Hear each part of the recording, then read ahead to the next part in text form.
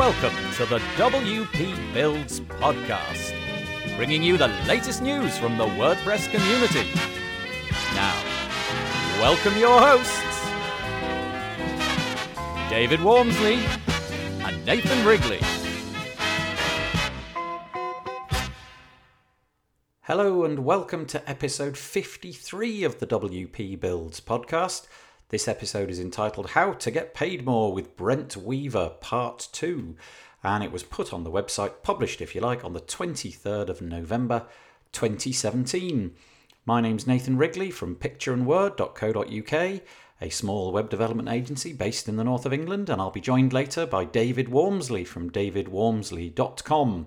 As always, please go to the podcast player on the website, wpbuilds.com, and click on the buttons, give us an iTunes review. If you want to go to the Facebook group, it's wpbuilds.com/Facebook, and we've got a great deal of discussion and fun stuff going on in there. /subscribe if you want to sign up to our newsletter, and if you want to advertise on the podcast, it's /advertise.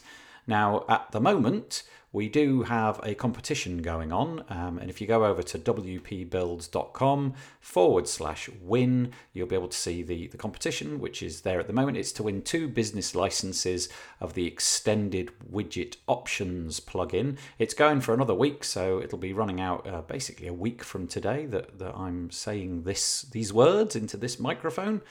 So yeah, go and check it out, fill out your name and email and so on and so forth, and you might give yourself one of the business licenses that's up for grabs over there. The other thing to say is I've noticed that my audio is incredibly echoey at the moment. Now, the reason for this is a personal thing. I've moved rooms and I've basically got myself in a room with utterly shiny walls with nothing on them. And there's not a lot I can do at the moment. I could put a bag over my head or something. But aside from that, I'm not going to improve things. So anyway, that's how it goes. So apologies for the echoey noise. You might get that for the next few weeks until I go out and buy some furniture.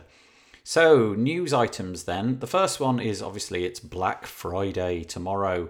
And if you go over to wpbuilds.com/black-friday-2017, we've got a great big list, just like everybody else on the entire internet does at this time of year, of things that I've found. Now, my criteria here is that I use them. I have used them, I use them. And so I can sort of say, yes, I think this is actually worth having. I know that you can find lots and lots of web pages where I don't know whether people have used them or not, but I've definitely used all of these, so I can vouch for their authenticity and use. Okay, so the next item is over at, it's the Post Status blog, and it's an interview with Matt Mullenweg. Now, Matt, obviously, he's the co-founder of WordPress. He gives a fairly lengthy interview with Brian over there, and he talks about new 4.9 WordPress features, the Gutenberg editor, all sorts, the decision about React and WooCommerce Jetpack issues that they're facing, and so on and so forth, lots and lots. And he's obviously the person to listen to if you want to keep abreast of what is actually going to be happening in WordPress. So go check it out. I'll put the links in the show notes. Right, the next one is an interesting project called Tide Project. And the idea of this little thing is that when you go to the WordPress repo to install a plugin, you're not only going to get a user score in the future, but the idea is that you'll also get something called a Tide score. And the Tide score is going to be a sort of automated process whereby the code's quality is going to be vetted and a score applied in the same way, a sort of 5-star review. Now, this is being put together, by all accounts, by people from Automatic, people from WP Engine, and Google. So this could be really interesting. Obviously, if there's a 5-star review from users, but there's only a 1-star review from the code, the automated code testing, that could be something that you want to keep out of the way of in the future. This will be fascinating. I'd love to know whether this actually comes around. Obviously, it's all in beta and people are just sort of mooting the idea, but worth following, I think. Okay, and the last piece of news is apparently there's been a little bit of a problem with 4.9, WordPress 4.9 Tipton, in that we've had problems being able to see page template displays in the template drop-down in the file editor. In the WYSIWYG editor and so on, well, the post editing screen, if you like. And there's just a little article here about why it happened, how it's been identified, and what's going to be done. It's only about 20 lines long, but it just gives you a little insight into some feature about WordPress that I didn't know. So maybe go and check that out. Right, okay, so as always, when we've now got this new format that we're going to be sticking to, the first thing is that David and I are going to have a little bit of a discussion. Then we're going to talk with Brent Weaver, the second part, which is a much more confessional, personal talk. And then finally, the little ending fact where David and I talk for a further minute or two, just to round things off. And then, of course, some cheesy music. I hope you enjoy the episode. Thanks so much for listening. Today's topic is on automatic updates. Now, Nathan, this really comes from you because you posted an article really from WPMU Devs on the new plugin that they'd released, which does this. And you posted that in our own WP Builds Facebook group. But also, there was another article which I saw, which is quite recent as well, by WP Shout as well, where they were talking about doing the same with a free plugin. So we thought we'd talk a little bit about that. So, Nathan, what do you think about these automatic update plugins? I guess we could talk about two different things. That we should separate out two things. The first one is this is not talking about WordPress core. I think WordPress core, I cannot personally see a reason not to have that as automatically updating. I think that's a very sensible thing to do. I understand there is a slight risk that can break things, but let's just get that out of the way. I put that on autopilot. But this is talking about third-party plugins from the WP repo or, that you've downloaded from wherever on the internet. And so, you're absolutely right. WPMU Dev, as part of their suite of products, released a new product recently, which has the name Automate. And the intention of this is to literally update everything without doing anything at all. So the idea being, I guess it polls the database once a day or however often. I confess I've not been in and installed it myself, and we'll find out why soon. And then it must just work out, okay, 3 things need updating, update them. And then it does it automatically. Now, that to me just seems fraught with danger. It just seems like almost suicidal. Now, obviously, if you've got one website and you're only maintaining one or maybe 2, that would be okay, because you've got the capability to go in and mend things and fix things that get broken. But if you've got 10 or 15 or 20 or 100, the chances of this breaking things are far too great for me to trust any plugin. What do you think? Yeah, I'm the same. I mean, I think there's some difference between the free plugin, which WP Shout points out, which is called Automatic Plugin Updates. So that's freely available. And the one that you mentioned, which is the WPMU Dev one, which I think the WPMU Dev one allows you to decide which you're going to turn on. And I think maybe you know better than me. We should have checked this out before. I think it also allows you to select which type of update. So I think major updates can be prevented from updating, and just the ones. I think you're right. I think you're right. Yeah. So it's maybe got something, but we had a bit of a discussion, I think, in the Facebook group as well on this, because we're talking about, is this the end of our care plans and our maintenance plans? Will clients be able to do this for themselves? And well, I think my first thought was, because you were only sharing the MU Dev one, the MU, it actually wasn't going to do that, because it costs them too much really to get that plugin. I think it's $49, isn't it, a month? So I don't think any of my clients for to buy into that ecosystem. The whole suite. Yeah, that's right. But I can't see me doing it at all. And it's really interesting for me, because I think I've been just over 10 years, I think, with WordPress, and I've never heard this mentioned before. In fact, I think I remember when WordPress, and it's quite recently, started doing its own automatic updates. Yeah. Because that's only kind of a new thing to make sure it happens for security. So it seems an odd thing that we're talking about it now just as we're moving towards Gutenberg, where perhaps for the first time we could break backwards compatibility with WordPress.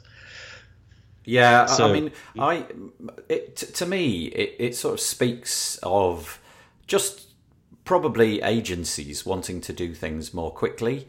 And on the face of it, it sounds like a very attractive proposition. You know, you click a button, select a few boxes, select the level of updates that you want, and just let it run in the background. Now, in all honesty, it has been a very long time since an update of a plugin broke anything. So there is that, you know, and also I suppose it very much depends upon the quality and the trust that you put in the plugins that you install. You know, if you're going to install a 4-year-old plugin that hasn't been updated for a long time, and if it does suddenly get updated, maybe there's going to be problems. But if you're a good example would be Beaver Builder, which, to be honest, I would entirely trust that to automatically update because I've done my due diligence there. I trust them not to break things. But it's all those other little quirky ones that you might have there that might just break something. Now, to be fair to WPM UDev, obviously you can, as we said, switch those on and switch them off. But also they do go a little step further, which is they have this technology where they take a screenshot of the site before they update things, and then they do a comparison with a screenshot after. Now, I don't know if it's like a pixel by pixel comparison, you know, so if the text moves 2 pixels down, does that count as some sort of failure, or is it that just things are missing, you know, there's big white spaces? And the idea with that is that it then alerts you if there's a significant difference, I guess. But still, to me, that's too late. The damage has been done, and at that point, your time has been wasted. Now, I, like you, use a product called Main WP, which is a bit like Manage WP. It's one of those plugins, or in Manage WP's cases, it's a software as a service. It allows you to go into a website and automatically update everything on every website by clicking a button. But the difference there, I suppose, is that you're there at the point that the button is clicked, and you can then go and check. And what I usually do when I update things is I do tend to update them all in one go. I don't update this plugin, wait, update this one, wait.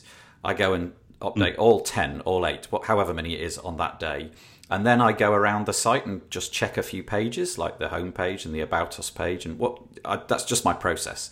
And if that all looks fine, I work on the basis that it's fine. But I'm there at the point when it's going wrong. So I think that's an important thing for me to save me time. Yes, I ruled it out as an option because I use the same system. So I go in there to check other things as well, like uptime, and also check for spam in comments as well in the system. So I'd still have to go in there once. Well, actually, it's my wife who does it. So there's actually no saving because I have to go into Main WP anyway and check on the sites. I might as well click that big button that says update. So adding these plugins. But I guess, do you think you would ever give this to, say, a client who's not going to come on your care plan and receive your updates? Do you know, it's really interesting because I was writing some comments and it occurred to me that you might end up getting business by installing this plugin or these plugins, because sure as anything, it won't be too long. I mean, you might get a year or something, but it won't be too long until something does go wrong. And then when it does go wrong, they must go somewhere, and presumably they'll come back to you. So oddly, for somebody who doesn't want to leap onto your care plan, it might be the very thing which gets you some more work. I just don't know. For me, absolutely, I've ruled it out. I cannot see that I will ever do this. I don't know. I mean, interestingly, you've got platforms like WP Engine, and they're one of their USPs, one of their selling points is that they will fix things that get broken. And I wonder, will they fix this if you automatically update everything? Is that going to be part of their promise, do you think? Or do you think that's asking too much? Oh, wow. I don't know. I didn't even know they did that, to be honest. Yeah, I don't know if it's to do with updates or just security, but they promised to sort of fix things. But I could well have sort of misjudged where the lines of that are. It might be simply, there's been a hack and we'll repair that, as opposed to things have gone wrong, we'll fix that. Yeah, I love the idea actually of installing this now on clients who won't come onto a care plan, because I think you're right. It will mean that they will come to you. Whereas what I know through looking at sites that we've let people go, which we used to do all the time, they just don't update anything. So unless they get hacked, they just carry on as normal with no issues. So there's an interesting line right there. Is it better to have a site which is potentially going to break, but is at least patched and is up to date in terms of security, than a site which is going out of date, is potentially insecure, and may be a sort of breeding ground for WordPress malware and things like that in the future? I don't know. That's an interesting point. Maybe we're coming around to installing it after all.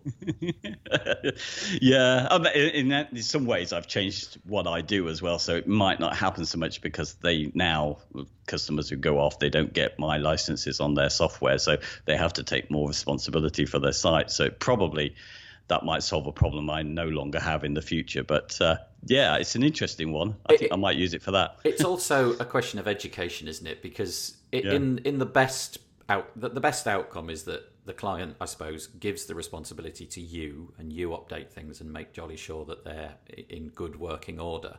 That's not always going to happen. So, at least another outcome of this is that they are going to be updated.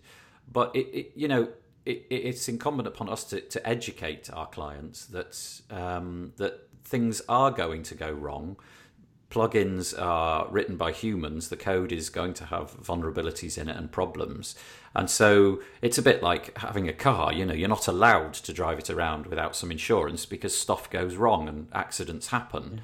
But that's a difficult sell. In the past, I have found it quite difficult to sell care plans, just because, it's built, it's fine, it works.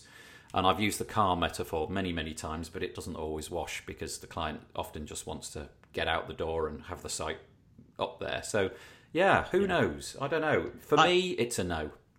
Yeah, it's a no for me. And actually, I've just thought of something which is really, they pay me. And in fact, today I sent out my monthly report, which I do to clients who are on our care plan.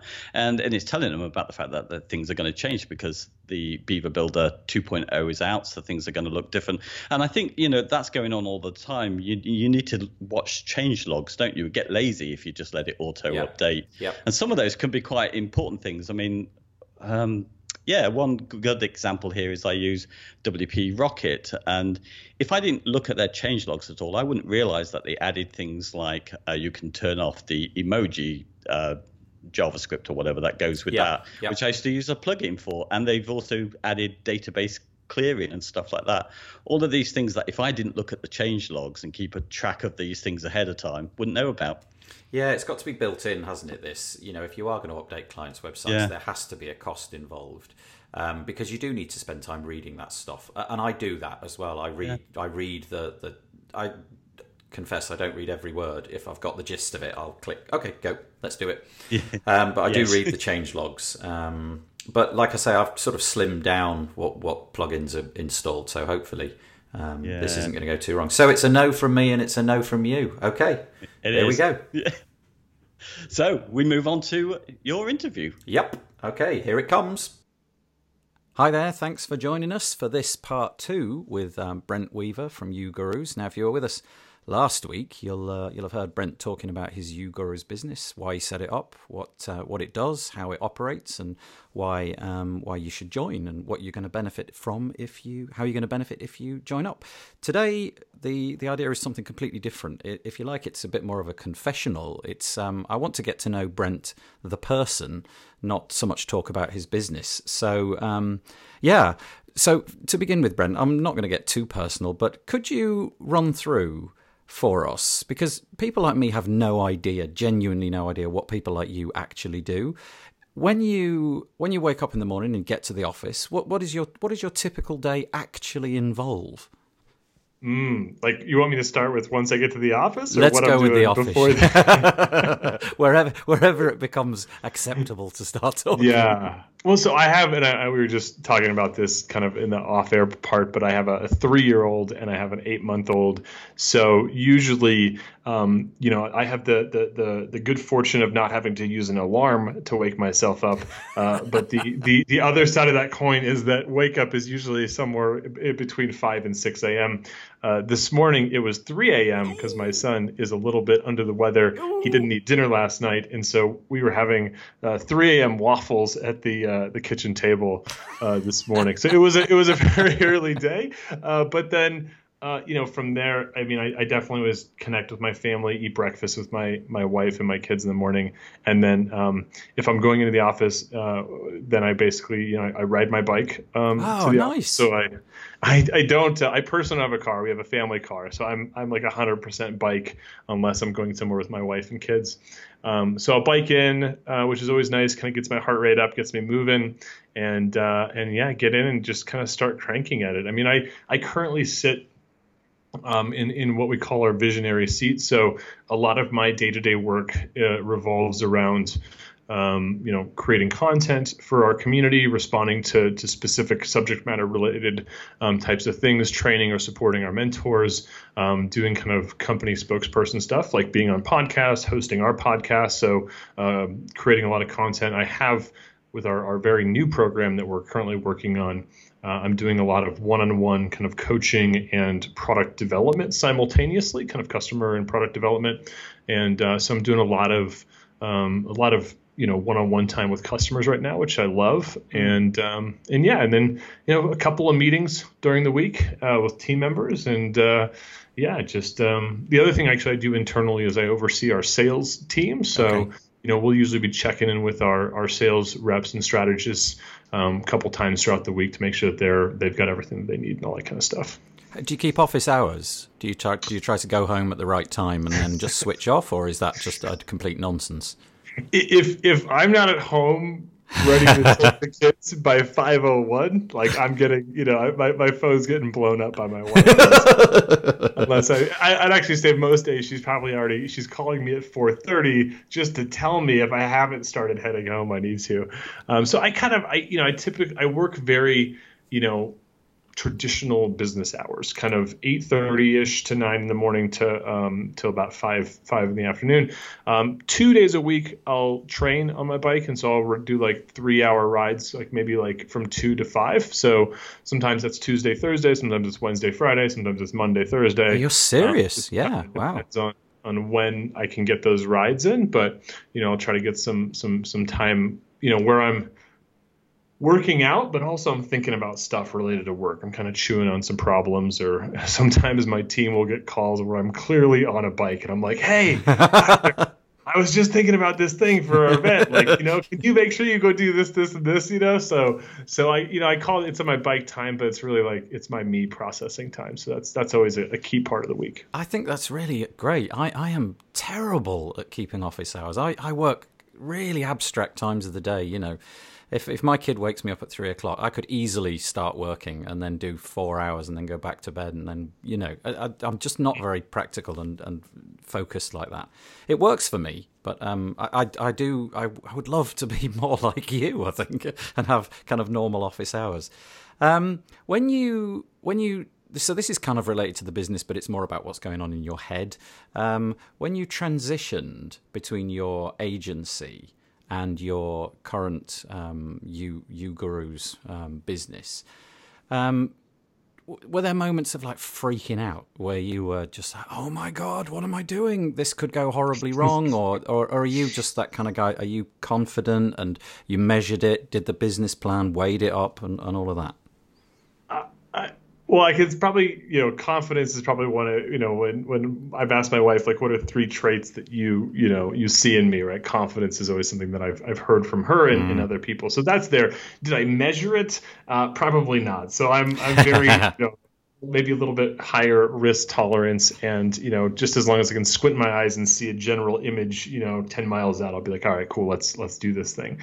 One of the unexpected things when I transitioned from selling my agency and then starting this business was a good deal of my personal identity, I think, was wrapped up in who I was with that business. In our clientele, I mean, we had about 300 businesses that we managed their web and marketing for. A lot of them were in the local Denver area. And so every time I'd go to events, I mean, we had a ton of restaurants locally that were clients, and we were doing like all of their digital marketing. And I mean, these are places that I continued to go to, but I was no longer in that capacity. And so I think it was kind of interesting for me and it took a while, I think, for me to kind of shed that skin, and really realize that, that wasn't my business. And also, like, your business is not you, right? Even though, I'm very much our kind of face of the company today, but that lesson, I think, has been really important to me to make sure that there's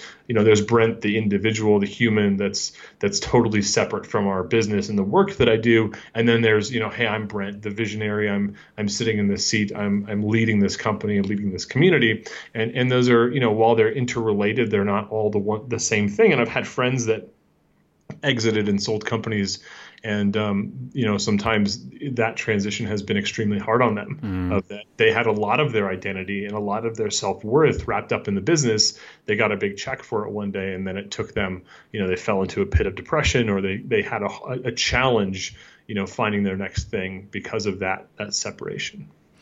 Do you mentioned the fact that you are a very confident person. I'm guessing that is probably a feature of your entire life. But do you, because of the fact that you're instructing people, you're telling people how they can improve things, you obviously have to believe that. Do you ever suffer from a crisis of confidence or that imposter syndrome or any of those things? Sure. Yeah. I mean, I think that kind of stuff always happens, especially if you're not feeling that at some level, maybe you're not pushing yourself enough. And maybe I'll speak more from personal experience than saying the you or try to give people advice. But I've definitely been in situations regularly where I go into a room of entrepreneurs, and I'm the smallest business in the room, or I'm the least experienced in a specific topic or thing, and I have that feeling of being like the new kid at school. And I think that's okay. And I think what I've maybe learned over time is that there's a guy named Cameron Herold.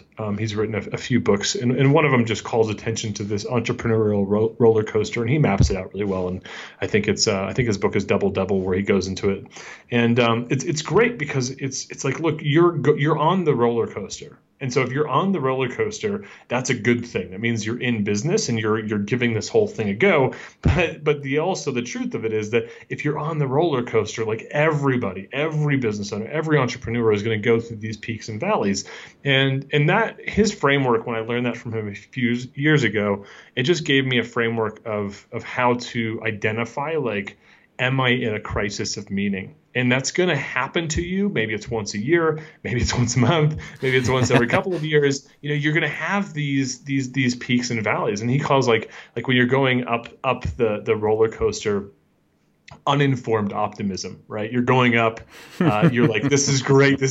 You start coming over the top, and now it's like informed pessimism, right? So now you know what you don't know, right? And then you go down into that slump, and it's that crisis of meaning. Do you come out of that, or do you crash and burn? And then as you start coming back up that next hill, you move into informed optimism, where you know now what you didn't know previously, and you can now kind of start to feel optimistic because you know what it's like to go over that hump again.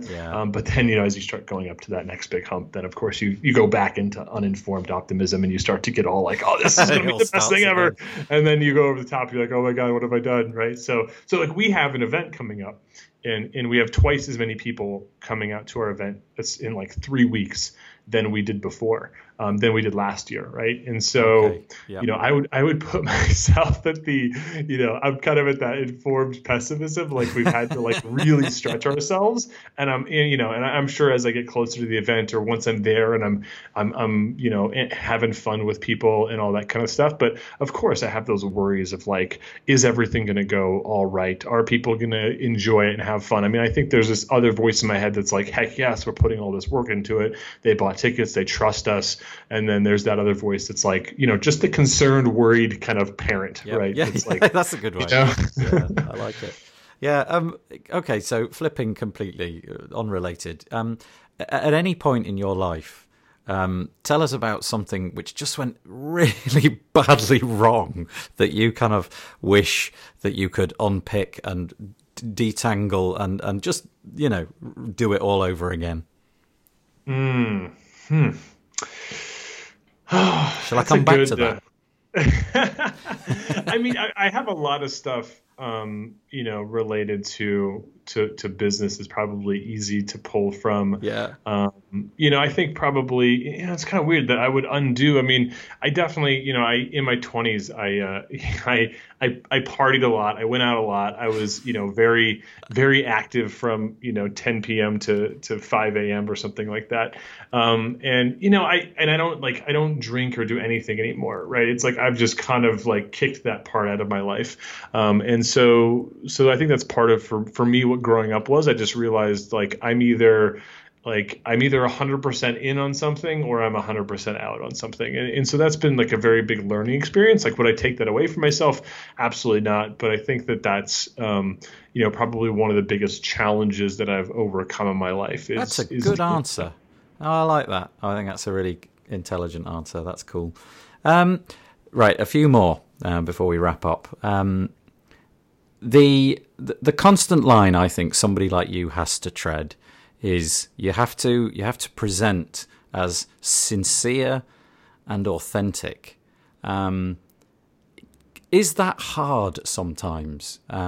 Because at the end of the day, you've got to make a living out of this stuff. Do you find sometimes you've got to really think very, very carefully about the words that come out of your mouth to shape them and to make them feel positioned correctly? Or do you just have that in you? What you say can be off the cuff, because you come across to me. I heard you on Lee Jackson's podcast, and you came across as sincere and authentic. And I wondered if that was a natural gift that you had.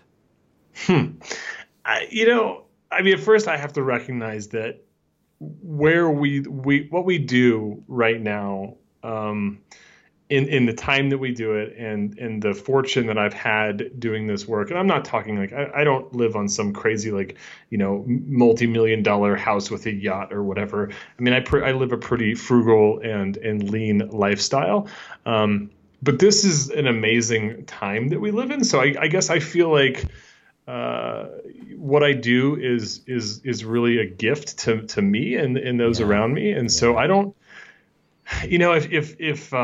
if this keeps going for our business for 5 years, 10 years, 20 years, even a couple of years, I mean, I would have felt very fortunate to have connected with every single person that I got an opportunity to. And one of our core values at uGurus is to help first. And so we always, I just kind of have that mindset when I approach every interaction is how can I help this person? I mean, it's great if they go to our programs. I mean, sometimes people come in and we talk to them and we're like, hey, maybe we're not a great fit, but here we can do this for you or something like that. We've had some people that have gone through our program that had clear, when you really get to know your customers, like something kind of crazy happens. When we were just selling video courses, we didn't really get to know people's baggage.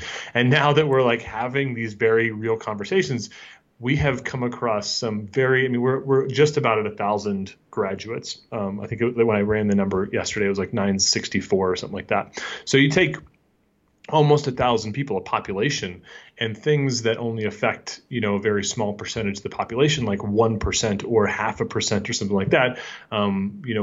We've come into contact with that very, very real hardcore life situations. And so, getting exposed to that on a regular basis, I think keeps me humble. And we've, as a company, we've really tried to bend the rules at times, or really help people with however we can, even if it's not with their business stuff. So I'm sure a little bit's just who I am.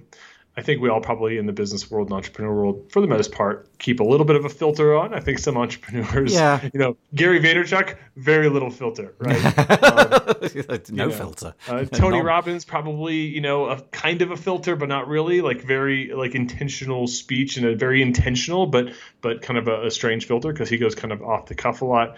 And then there's other people that I've, followed, and learned from for a long time, that are probably very heavily filtered, like Patrick Lencioni or Gino Wickman, and those types of guys who, you really don't get to learn a whole lot about them outside of what their program or their platform is. Yeah, and because you are the front man for what you do, and there's people are relying on you for their salaries.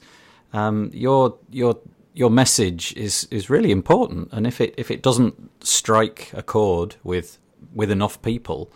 But some people are drawn to, the hard sell, and some people are drawn to the more sort of softly and gently, and some like, we're all different. But I just thought it was a question worth asking. Right, one more.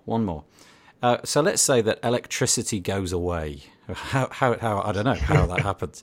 What would you do? What would become your career if I'm saying electricity goes away? I was really thinking about there's no online anymore. But okay, so imagine there's no computers. What kind of things do you think to yourself in your idle moments? Boy, I want to become a sheep farmer or something like that. Well, I mean, so my wife and I have been looking at, they call them gentlemen's farms, right? So like a hobby farm.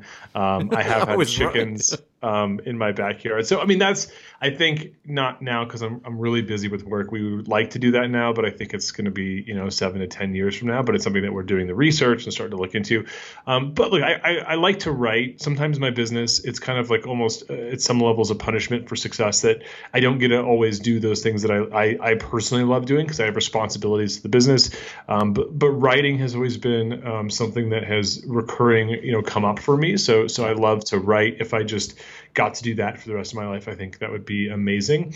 And the other thing, probably if I was really forced to do something, when I was growing up, I went to a scuba diving camp from when I was 8 to 18 every summer for a month. And that was a very unique experience where, I was, got certified very young, got certified in all sorts of things like underwater photography, videography, underwater ecology, got my advanced and master divers and all that kind of stuff.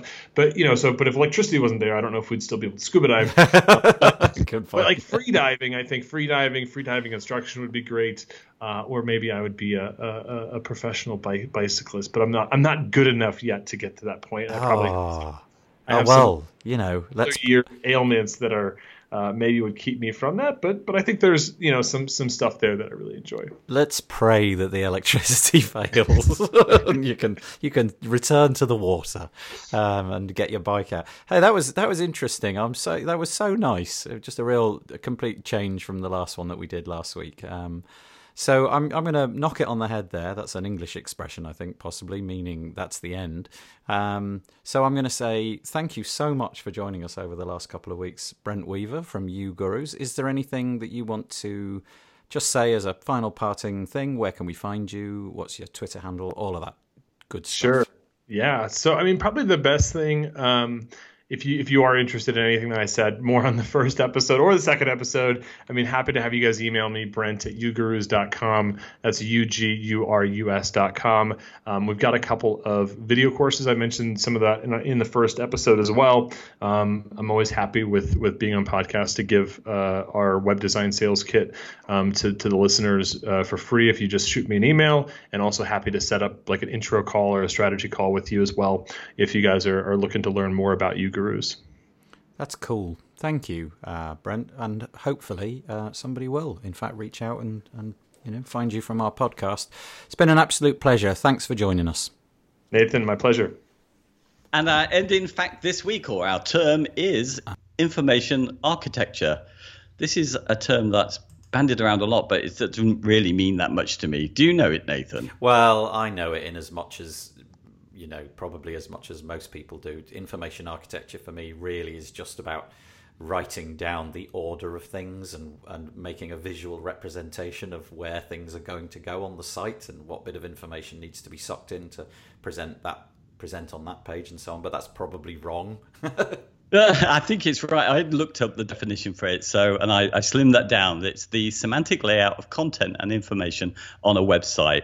So the organization of information is what pages go where, what content is contained on each page, and how each of these interact with other pages. So I'm guessing this is kind of a little bit linked in with what we do with wireframing. So when we're talking about information architecture, I guess we're doing that, aren't we? Well, before I do a wireframe, I do a sitemap, which basically is information architecture. So I present them with a very boring set of squares, and the squares are about, home, contact us and so on. And then it just shows where they live within the site. So I'll draw the menu hierarchy, if you like. And that's my take on information architecture. I don't really go too much into the detail. But for example, if I was, building a real estate website, I might say, in the house listing page, there'll be an image and there'll be some text and there'll be a button. But that would be the level that I'd go to. So, I keep it very simple. Yeah, maybe it links in also with something else that some agencies do, which is card sorting exercises where they, pull together all of their small bits of information and start to rearrange it in some kind of way. I guess that also fits under information architecture. Anyway, so just one of those fancy words, isn't it, that you can sort of alienate your clients with? Yes, perfect. Instead of saying sitemap, which they'll absolutely understand, you can use the word information architecture to make yourself sound very impressive. Exactly. Right. Okay, that's done.